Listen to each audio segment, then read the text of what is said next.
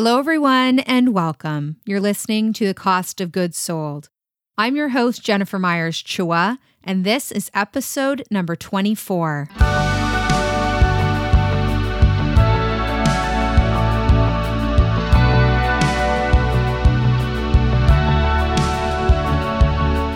This is Cost of Goods Sold, a podcast about the environmental and social costs of the things we buy. In each episode, we explore topics like sustainability, innovation, social entrepreneurship, the circular economy, conscious consumerism, and how we can all affect change. Be inspired by thoughtful designers and responsible creators and curators using business to create positive impact. And listen to hear the stories of those taking on the world's biggest challenges and making meaningful contributions towards a better future.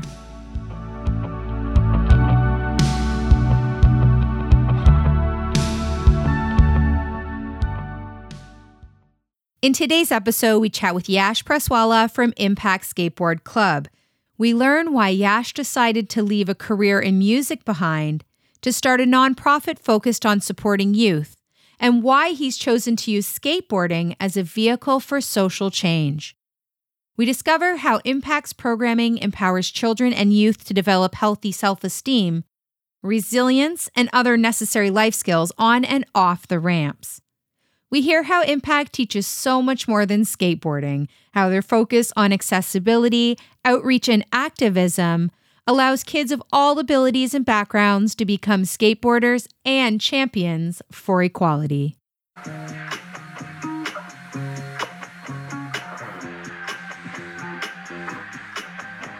This episode is brought to you by Hip Mummies, carefully curated wholesale merchandise for modern retail. If you want to stock your shelves with brands that are socially responsible and sustainable, or if you want to be a part of the collection that is delighting Canadian retail, visit hipmummies.ca.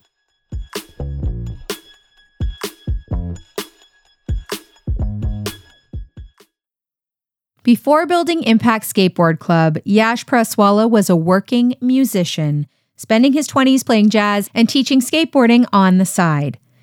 Teaching and performing were things that he enjoyed, and although he didn't become the rock star he once dreamed of becoming, Yash had settled into a life of weekend music gigs and summer camps. But when Yash turned 30, he began to reevaluate. Where would he be at 40? In a decade? Would he be playing covers at bars? Would alcohol have a hold on him? Would he be playing Can't Help Falling in Love by Elvis Presley every day, every wedding, every weekend? Where was he going with this life? I didn't realize it at the time, but I was very insecure and still kind of living with the attitudes of a teenager. I think in part because of the people I had around me who I was influenced by, and just the choices I made for myself, like where I chose to spend my time and what I did. That involved drinking and drug usage, but it wasn't all bad. It wasn't a disaster on the surface at all. This is not what he had wanted for his career, and it wasn't his life's ambition. And he did know that he was a good teacher and that he was great with kids. And while teaching skateboarding was something that he enjoyed and was a good source of supplemental income, Yash had had a falling out with his business partner. And that partnership didn't really end up working out too well. It was always kind of fraught. But at this time, when everything sort of changed, and I decided that I didn't want to be playing cover gigs for the rest of my life, and I didn't want to keep drinking, and because alcohol was abundantly accessible, just doing what I did, and I didn't want to keep taking shit from people. I realized that I started becoming introduced to the concept of what boundaries even mean, and I realized that I was very much a people pleaser. So when all these things changed, I also decided to leave that business partnership where I was doing skateboard camps and programming. And that sort of all blew up in kind of a bad way. But I decided that I'm good at this. So he established Impact as a nonprofit, and we'll chat about that decision in a bit. But the intent was that the kids who didn't have access to programming like this would have a chance at scholarships. And Yash was already well known in the skateboard community. He had established himself with the parents looking for this kind of instruction. And after building a board of directors, Impact was up and rolling.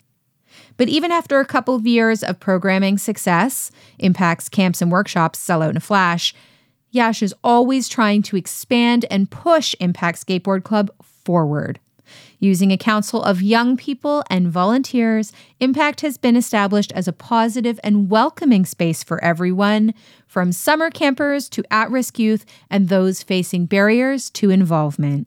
The underlying goals were very different because it's not just about like an athletic pursuit or physical exercise or a recreational activity, but more about what the deeper implications of that are.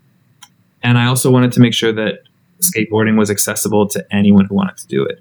It's already a pretty accessible activity, at least in this part of the world, because we have access to skateboards and like there's shops around and you can get a skateboard handed down to you and a helmet if you're a kid. And once you have that, then you're pretty much ready to go. You don't need a team or a field or anything except for some flat ground and your skateboard. But even still, that's not easy for everyone to get. So I wanted to make sure that people could get skateboards, like especially young people if they wanted them. And why is this so important to you? Like all the work that you do around equity, inclusion, advocacy, was there an event that shaped how you see the world this way? My mom has always worked with kids with special needs. So like inclusion and accessibility has always been a conversation growing up and throughout my life. But I think the real motivation for me to do things this way was I just kind of look back at where I got tripped up as a young person and what might have helped me, what I needed that I didn't have, that ended up causing a lot of distress and like unnecessary complications in my life. Like the lack of self-esteem without even really being conscious of it, the lack of knowing what my identity was or where it lay, the people-pleasing thing, like all of that stuff was just a culmination of the way I grew up and the people I was around and the choices I made. And there's so many intersections there where I feel like if I had positive male influences in my life or X, Y, and Z, that I might have been able to make better choices. So that's what I'm trying to provide, hopefully be a good role model. And I do that by just trying to continually work on myself and be the best version of myself in my work and outside of it. And then just kind of be there for people, young people, in an appropriate way, where I had older people in my life when I was growing up, but they weren't really modeling things that ended up serving me. So I want to try to model things that are going to serve the people that I'm working with. And what about making a difference?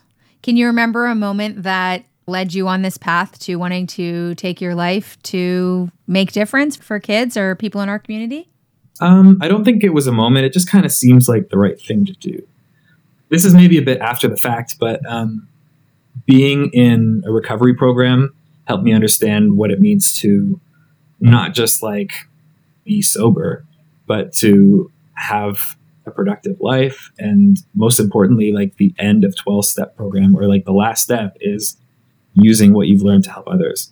And by giving it away is how you end up keeping it for yourself. So I was kind of already on this path before I got there, but that just really reinforced like, oh yeah, that's why I do it. It's not because I necessarily want to feel good about myself, but it feels like I do feel good being able to give back what I've gotten. And what I've gotten is like people who understand, people who listen, people who have helped me without asking for anything in return. I get a feeling of fulfillment from being able to do that myself. And it also helps me just grow as a person. So it's not like I made some kind of selfless decision to like, I'm just going to be good and help people. It's really like a full circle thing because I see it as when we help other people, it's like we're helping ourselves too, because I see us as one big us. So it's not like, oh, these poor unfortunate people that I'm helping or these like poor kids that would be so lost without me. It's like it's a symbiotic thing where we're all kind of in it together. And when one of us succeeds, we all succeed. That's how I see it. So why did you choose to go on the route of creating a nonprofit? Like you could have built a social enterprise business with a give back program. I'm just wondering, why did you choose the path of nonprofit for this venture? I had no idea what I was doing. I knew as far as business savvy went, I just knew to treat people, to like do what you say you're going to do. And if you mess up, fix it. Even when I was a business previously, I was never led by how am I going to make the most money. The money was always just like incidental and like keeps you going, but not the most important thing. So being able to provide accessibility was kind of one of the core components when this was just an idea before it even became a real thing. And in my mind, with the little knowledge that I had at the time, I wanted to be able to access outside funding so that for people who were not able to afford programs, people like staff still need to get paid. We still have equipment to buy and there's still money that needs to come in. But I wanted to be able to find ways to not have that financial burden be completely on the people who are participating, particularly for those who can't afford it. So the gears were going and I thought, well, nonprofits can get outside funding.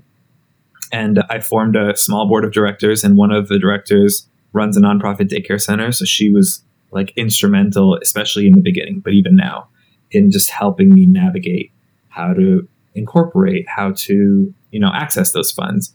And we never really did end up finding that much outside funding. Like we're all pretty much self-funded at this point, aside from grants here and there. But as we continue to grow and, as we reestablish an indoor space and all these things that I want to do, we're going to need funding from outside. And I know that it's out there and it's just, I'm learning as I go. But the whole idea of the nonprofit was just to be able to not have the financial burden lay on the people who are participating. So the families and the kids. And what do your programs look like? Like, what are you doing to support the community? How are you actually connecting with these kids? What are you actually doing with them? Lots of things. So the in-person programming primarily takes the form of like lesson programs. And the lessons are like summer camp or weekend hour-long sessions where we're learning how to skateboard, but there's this deeper core component of like, what does this activity actually do for us?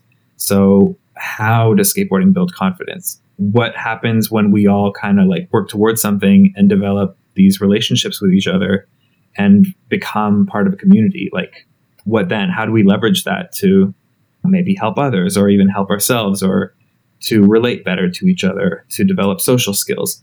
All that stuff is kind of built in. And I knew that going into establishing as a nonprofit and kind of like having these ideas of deeper goals for the whole thing.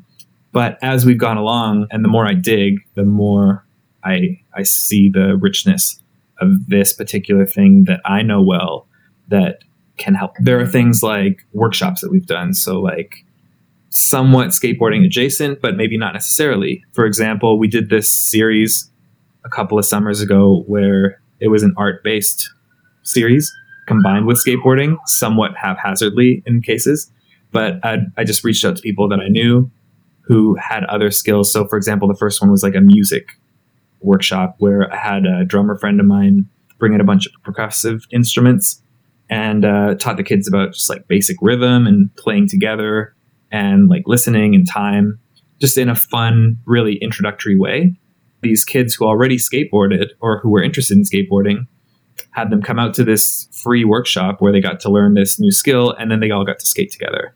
So not directly related, but we could still do it all in the same day. Another one in that same series was a photography thing. Another one that we did that's another skateboard adjacent thing is like a graffiti workshop. So a friend of mine who's a really great artist came in and everyone had sketchbooks and he talked a little bit about lettering. And obviously, like, I really wanted to stress that graffiti is different from vandalism. And so you don't write on things that are not yours. But there's plenty of examples at the skate park of really great art and also not really great scribblings. And so they got to see what that means from somebody who does like murals and really puts time and effort into what they do compared to scratching a swear word on the skate park concrete. And so they got to practice their lettering in the book. And then we had them use spray paint on this giant canvas. And that was really fun for them too. We did a yoga workshop that same series. So that kind of stuff has always been really interesting to me because then we're helping them branch out and try new things they might not necessarily try otherwise. That following summer, I think this was the summer right before COVID hit, we did the same kind of thing, but had a couple of kids lead the workshop. So one of them was really into like tie-dyeing. So I got her to teach all her peers how to tie-dye, and we just facilitated the supplies and t-shirts and stuff like that. And she was the one teaching everyone. Another little girl does like this awesome splatter, like Jackson Pollock grip tape artwork. So she's got this really cool method and I loved it so much that I invited her to do it. And I think she was like 8 at the time, and just a pretty beginner skateboarder too, but was so cool the way she was like teaching these teenagers her like little technique for doing it. And so we were able to provide the grip tape and like the paint and everything.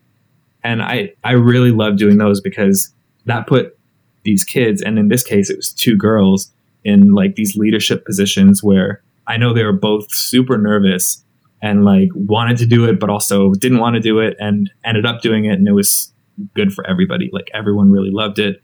And they had such a positive experience too, just from being able to facilitate and prove to themselves they could do something like that. So I really love that. Another really important thing that I do want to mention is the youth council. So that's for 12 and over.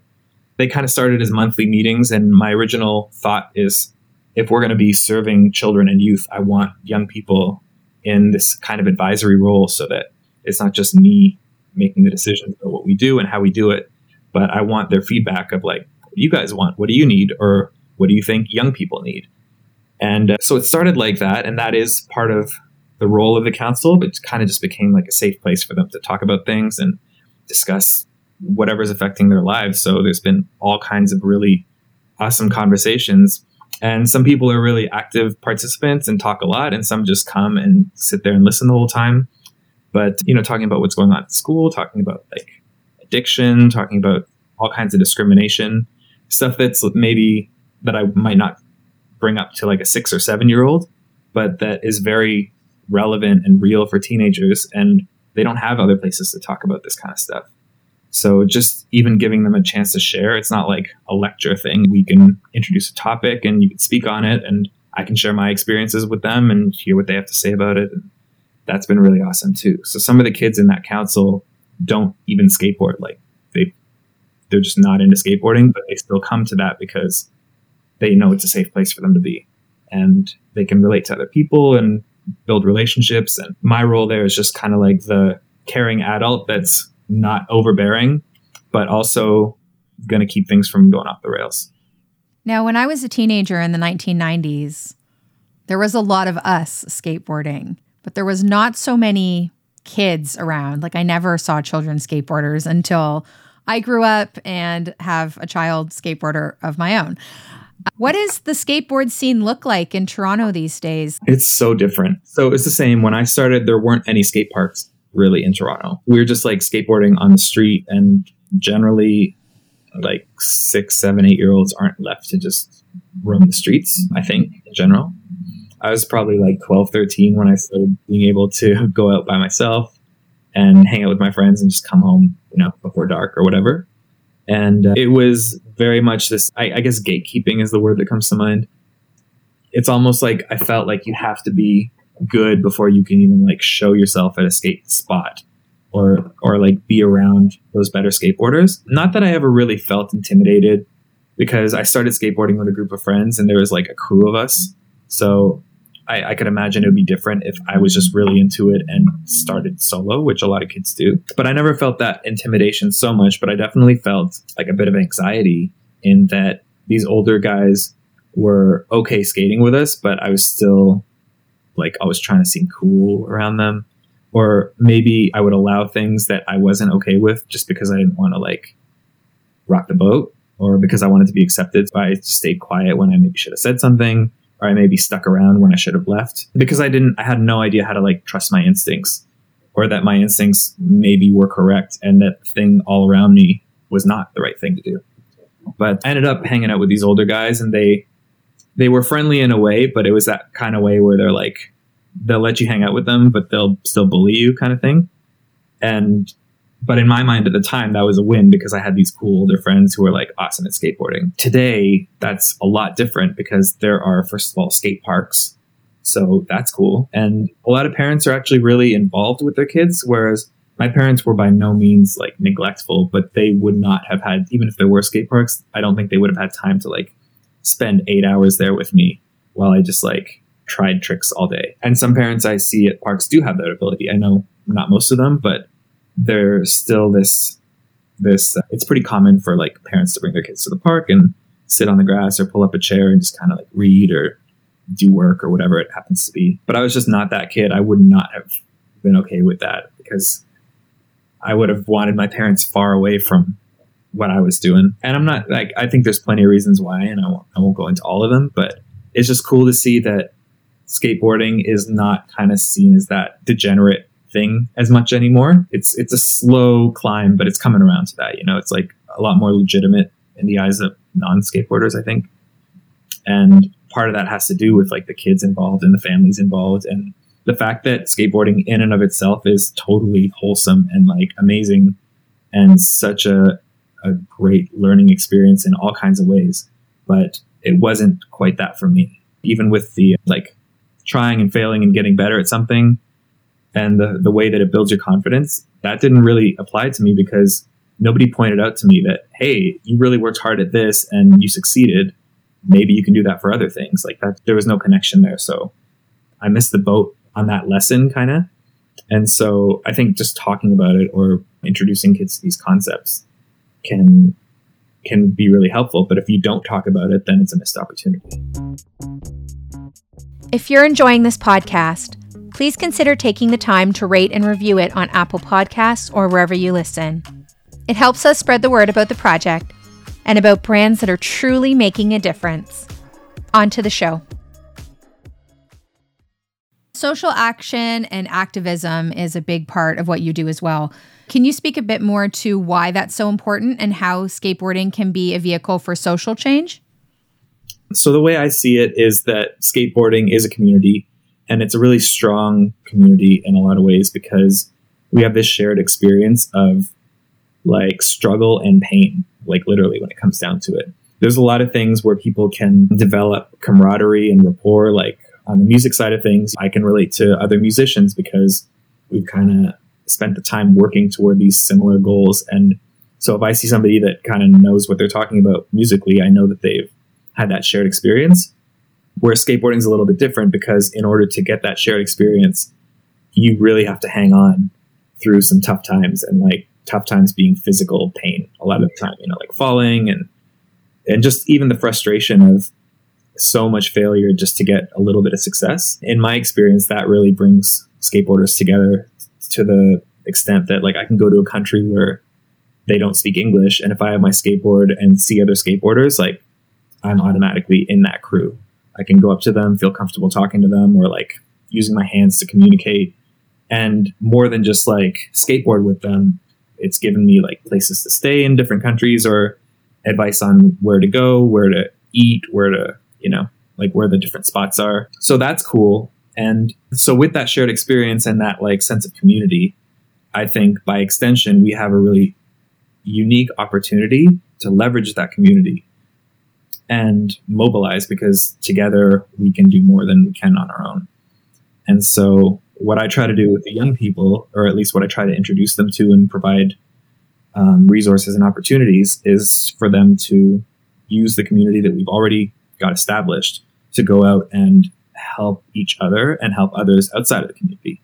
So that comes in the form of like advocacy for homelessness and just reinforcing that you don't have to do something big and grand for it to matter, that even small things matter. So we've done things even with the little guys, working with other organizations like Elizabeth Fry comes to mind, which is a nonprofit that supports women who are coming out of criminal justice system. And a lot of the time those women are incarcerated because of crimes related to abuse by men or their partners. And so this organization kind of helps people who are coming out of prison or jail. And a lot of the time they've lost access to their kids, or there's all kinds of restrictions upon them. So even things like writing Mother's Day cards for those ladies from the kids can be such an easy, small thing for us to do, but that can be so meaningful for somebody who's struggling. And so that's something that as individuals we could do that, but as a community of skateboarders, I mean, that's something we did with the littler kids. But even they can understand that people who are having a hard time, even just like a little card from you can be really meaningful. And that's empowering for the kids too. In terms of the stuff that we've done around homelessness, that's really kind of taken off during COVID too, because of the encampments that were set up in different parks.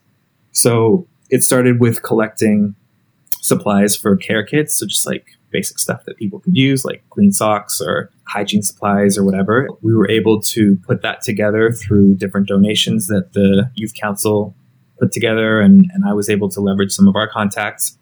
And so they assembled these kits, which was the original idea. But I even had a couple of them go out with me to the encampments and get to hand them out and meet people, because it's not just about giving things, but it's about realizing that like people who are living in an encampment are not different from us. They're not a different kind of human being. They still have the same like wants and needs, and they have a lot of the same struggles. So I think we can understand that intellectually, but actually being able to go out and talk to folks and just have a normal conversation that's not about like, oh, so you're living in a tent, how's that going? It's like, we can just, talk about the things that you talk to anyone about. And that's really been awesome for me. And I know that's been impactful for the kids who were able to do that with me too. The skateboard community is so tight knit in a lot of ways. And there's just such great opportunities there to leverage that solidarity and pour it out.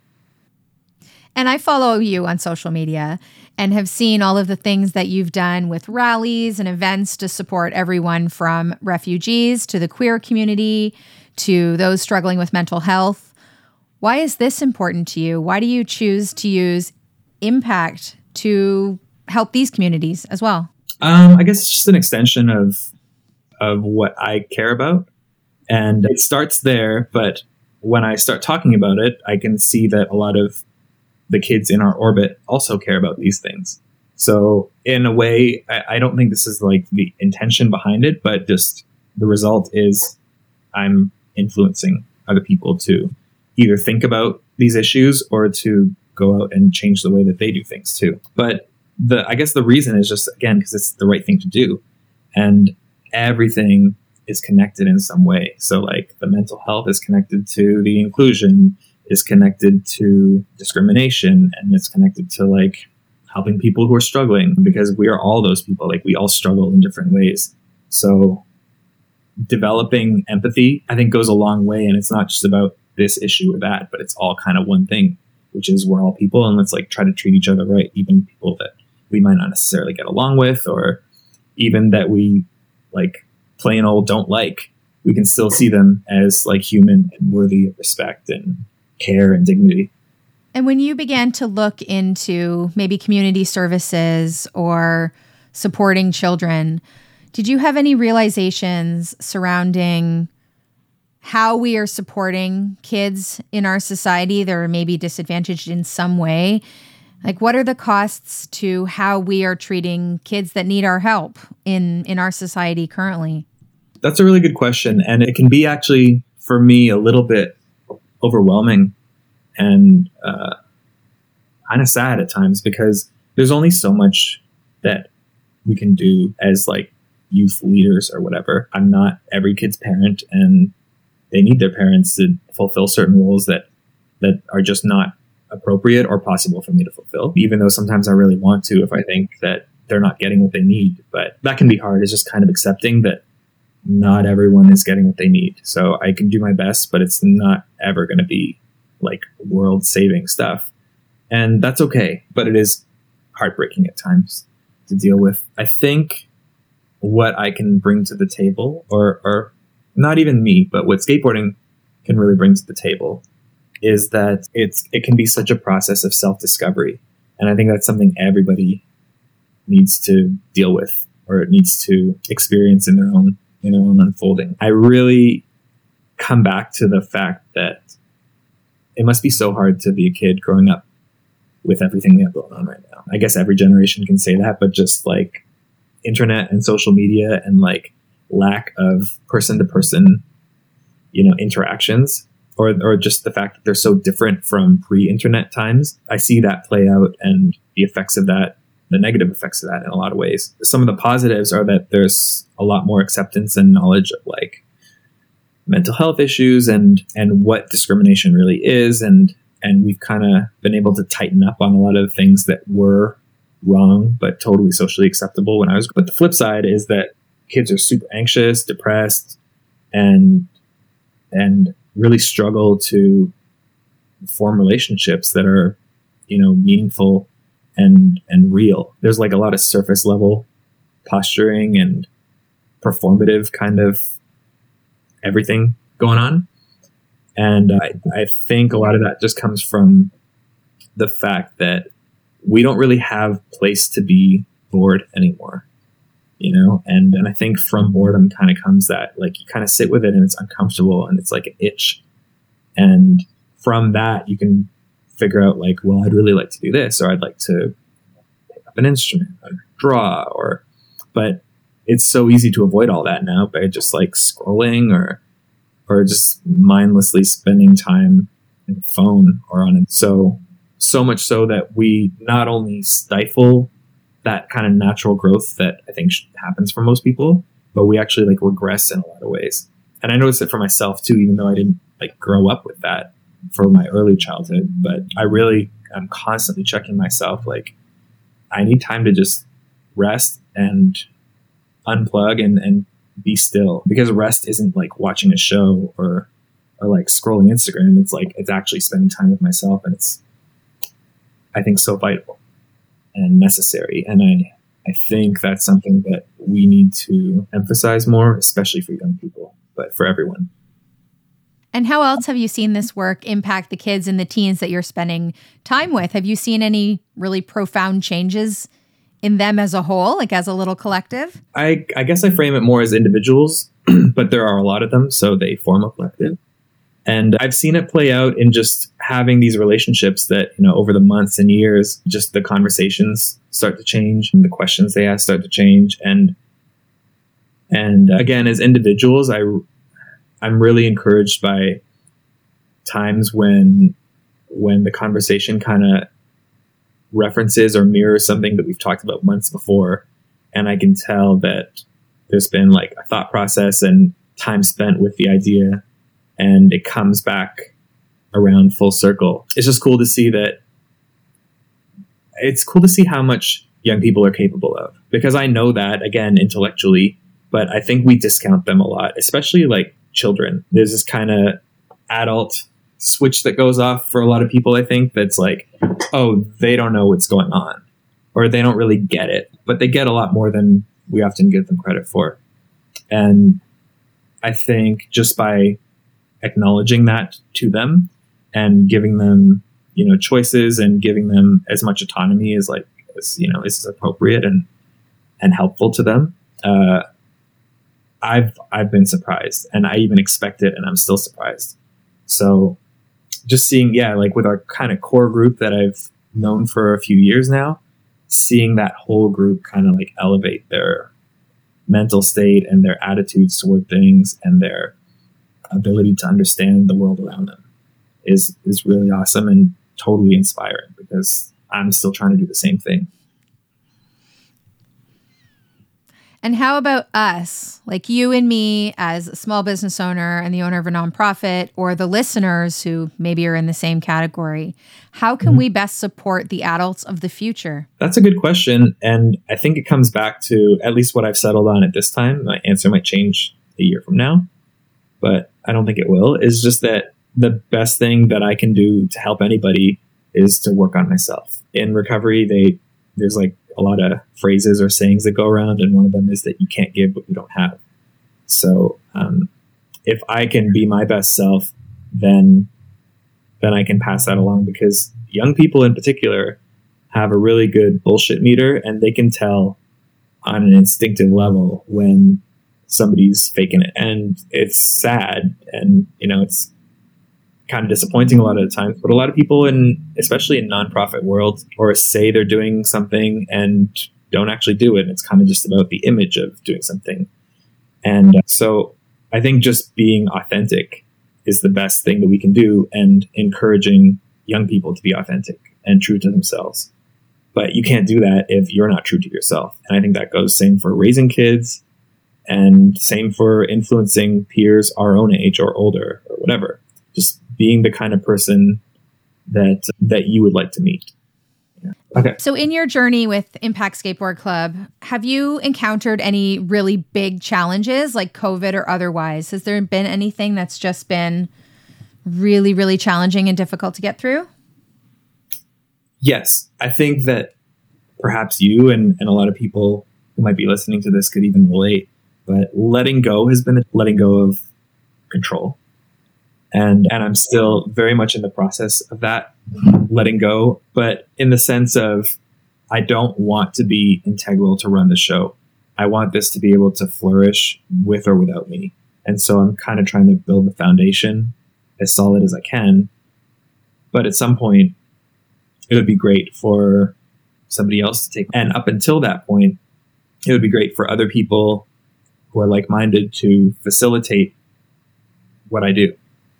And so it's not just like all me making decisions and doing all the work all the time. I think that's important for several reasons. First of all, I try to not get consumed by any one particular thing. There's definitely seasons, and the first few years of Impact, I was consumed, and I think that was actually a good thing and the right thing. But those are seasons, and I don't think it needs to stay like that. So finding the right people has been a challenge because not in a pretentious way, but I really set the bar very high. And it's super high because I believe that kids need to have good people around them, safe people, not perfect people, but people that are going to not do any harm, even in terms of their own personal attitudes that might come through. I think it's important that people kind of have that right heart going into this type of work. And unfortunately, a lot of people that work with kids shouldn't be, in my opinion. And that goes for like teachers and recreation facilitators and coaches and all that stuff. I think there's like a lot of inner work that needs to be done to be effective and to really like help young people thrive.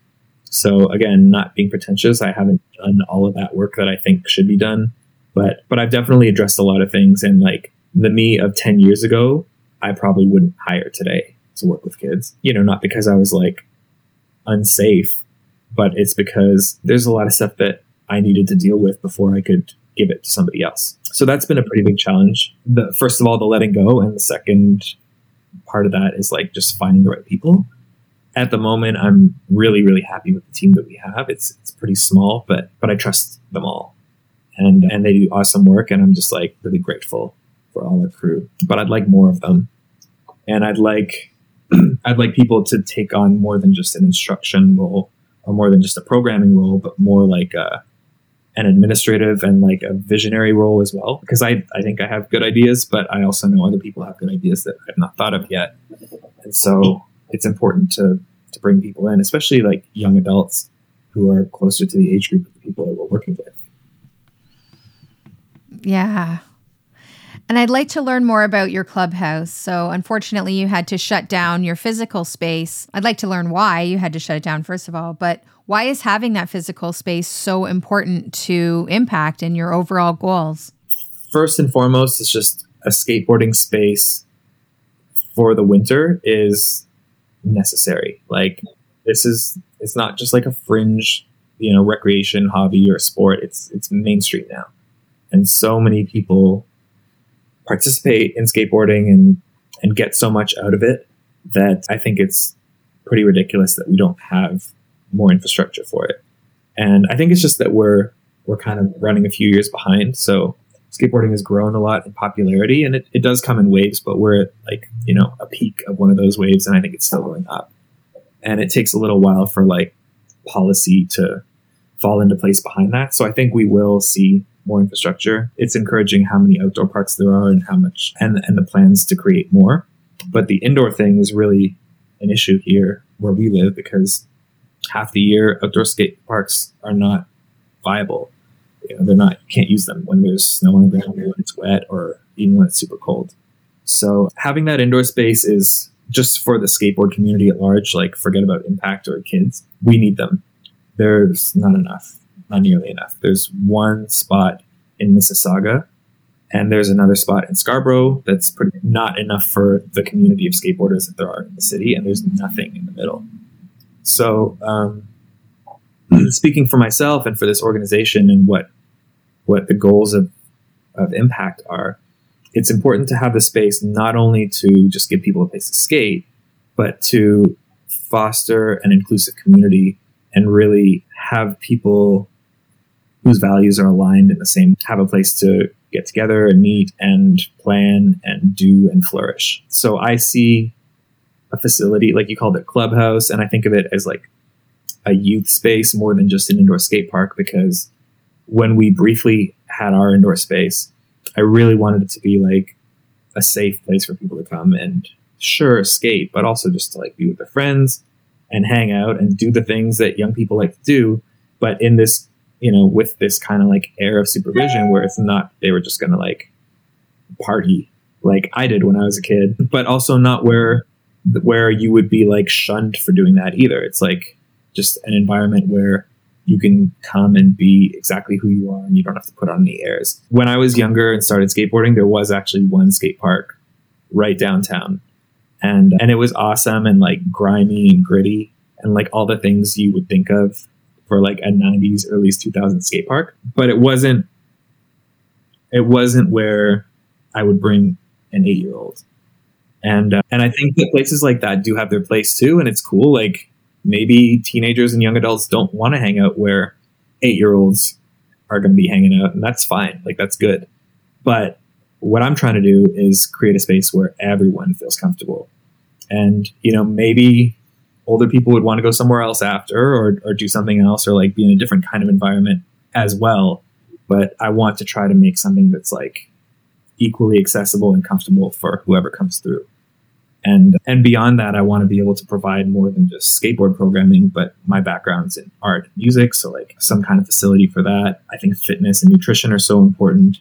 I think like so many young people, myself included, are into like music and production and like digital arts.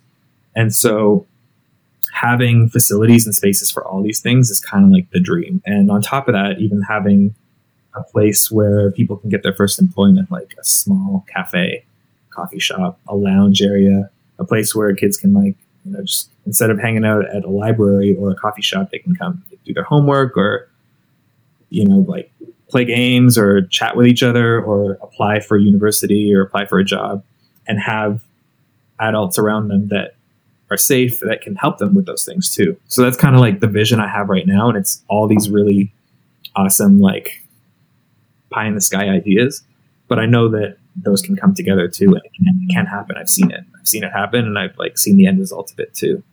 So I'm really encouraged.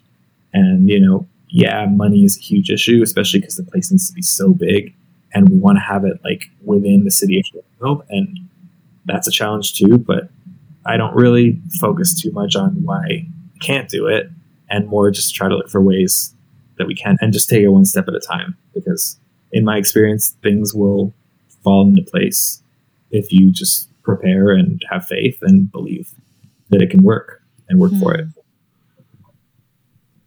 And the children in our community, the adults of the future, the kids that you're serving, obviously, I usually ask, how do you think that your work is supporting these kids? But like, it's obvious that your work is supporting these kids. So based on your interactions with these kids and all of the works that you've been doing, are you hopeful for the future? I am super hopeful and encouraged. It's just the conversations that I hear happening or like the topics that come up are so far beyond the kinds of things I would have talked about at that age or that my peers would have talked about. They're, young people are so thoughtful and so aware of life around them. That's not to say that, they're infallible or like fully immersed in everything that's going on. Like, I'm not trying to say it in an idealized kind of way, but they give a shit about what goes on in their world. And so many of them are empowered to do something about it. And again, like, it doesn't need to be something grand. It can just be a small action, a small word, and attitude.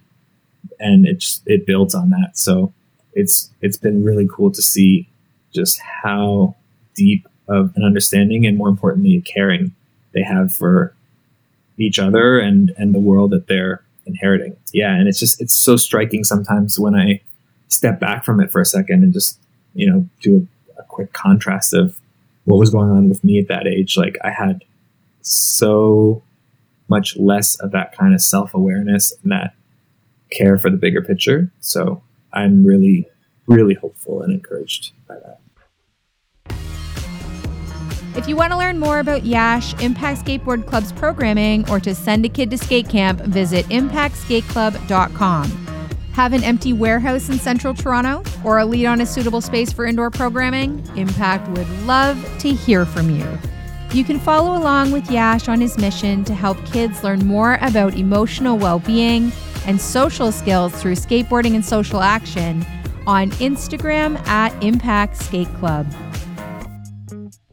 This episode was brought to you by Hip Mummies, carefully curated wholesale merchandise for modern Canadian retail. If you want to stock your shelves with carefully vetted, proven safe and thoughtfully designed brands, or if you're looking for Canadian distribution and representation, visit hipmummies.ca. Thank you for joining us this week. If you want to find out more about this episode or any of the previous episodes, please visit thecostofgoodssold.com. Have a founder story that you think we should feature? Reach out on Twitter or Instagram at @ofgoodssold.